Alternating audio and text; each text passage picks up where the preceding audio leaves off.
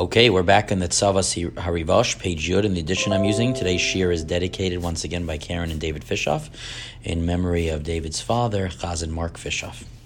So, habechia hi ra meod sha'adam tzarich lavod b'simcha. Crying is very bad because a person needs to serve with simcha. Rak im habechia humach b'simcha as tovim. But if the tears are because of joy, then those are good tears.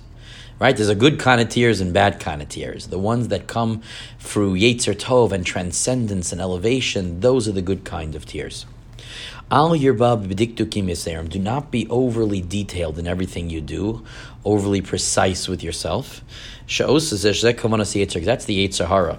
Lasos la'adam mor shema eini yotzeh b'davar zeh kedei lahavei tolatos. To say that maybe you didn't fulfill it, maybe you weren't yotzeh, plays with your mind, right? To tell you that what is the phrase that imperfection is the enemy of perfection is the enemy of imperfection, something like that. But you get the point.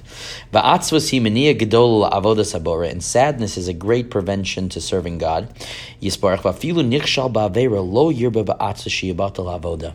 And even if you make a mistake in sin, don't be, don't feel depressed, right? Don't feel depressed about it. Rak sheyatzev al avera, rather be sad that you did an avera, but yachzir lismoach ba'bore, and return right away to joy through God. Kevan shu mitcharet becharata gemura, because the fact that you're able to regret your sin and be able to return, ubedai shalo yashuv lekasluso b'shum pam, that you're not going to go back to your foolishness, that itself should be a source of joy, that you can make something right and do better. And even if you know that you're sure you didn't fulfill something, because of a variety of obstacles, right? Lo yeh atzav. I'd say don't feel depressed, right?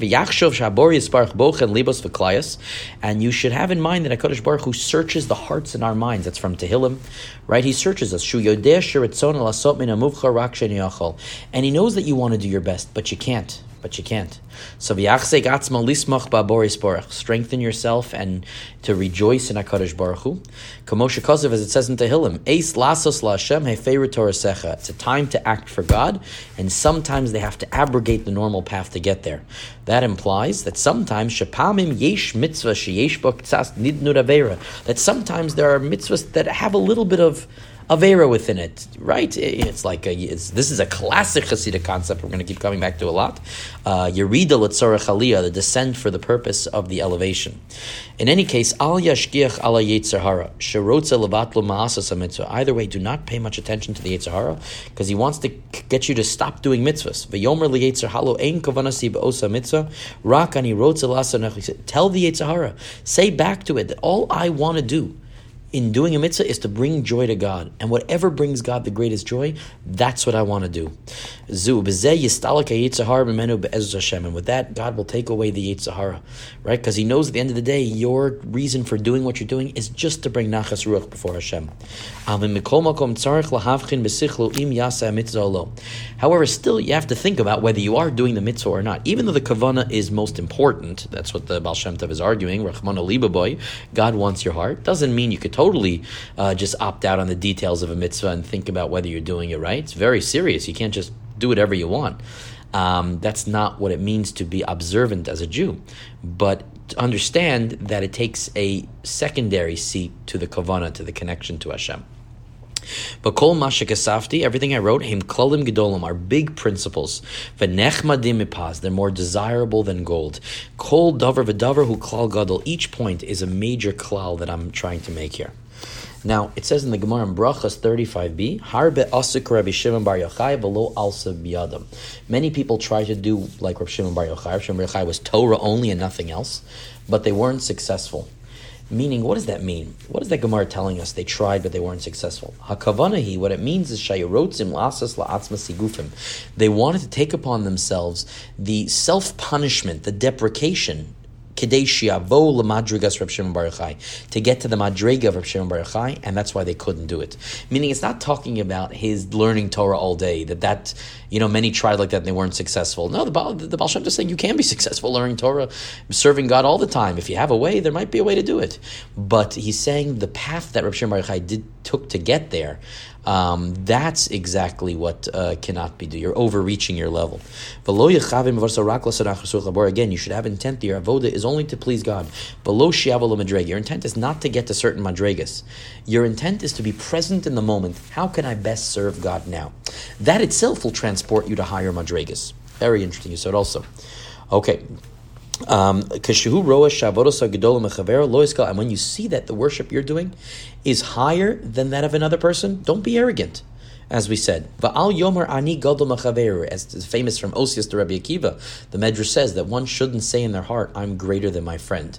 Right? One should never say that. You were created. You were given certain capacities, certain circumstances that allowed you to become this.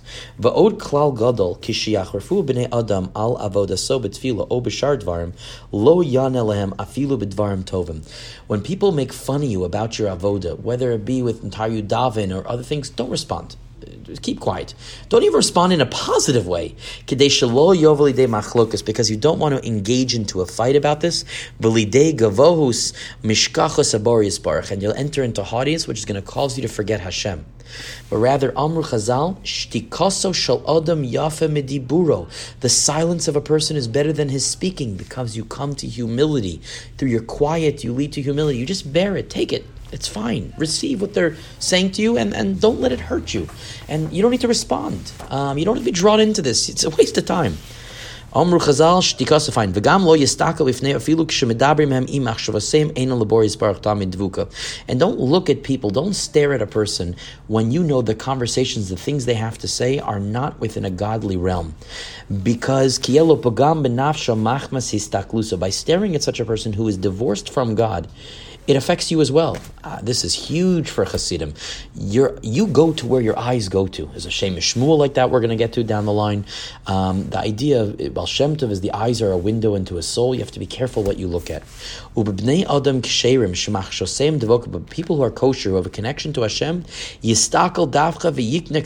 then you should stare at them and gain holiness. What I think he means here with all this histaklis is not that you can't look at somebody when they're talking to you. You can make eye contact, but it means istaklis is a certain level of gazing, really like ogling and looking and aspiring to be like so on and so forth. That type of it's really Gemara and Megillah. Gemara and Megillah, Kaf Chesam and Aleph says, don't look at the face of a Rasha.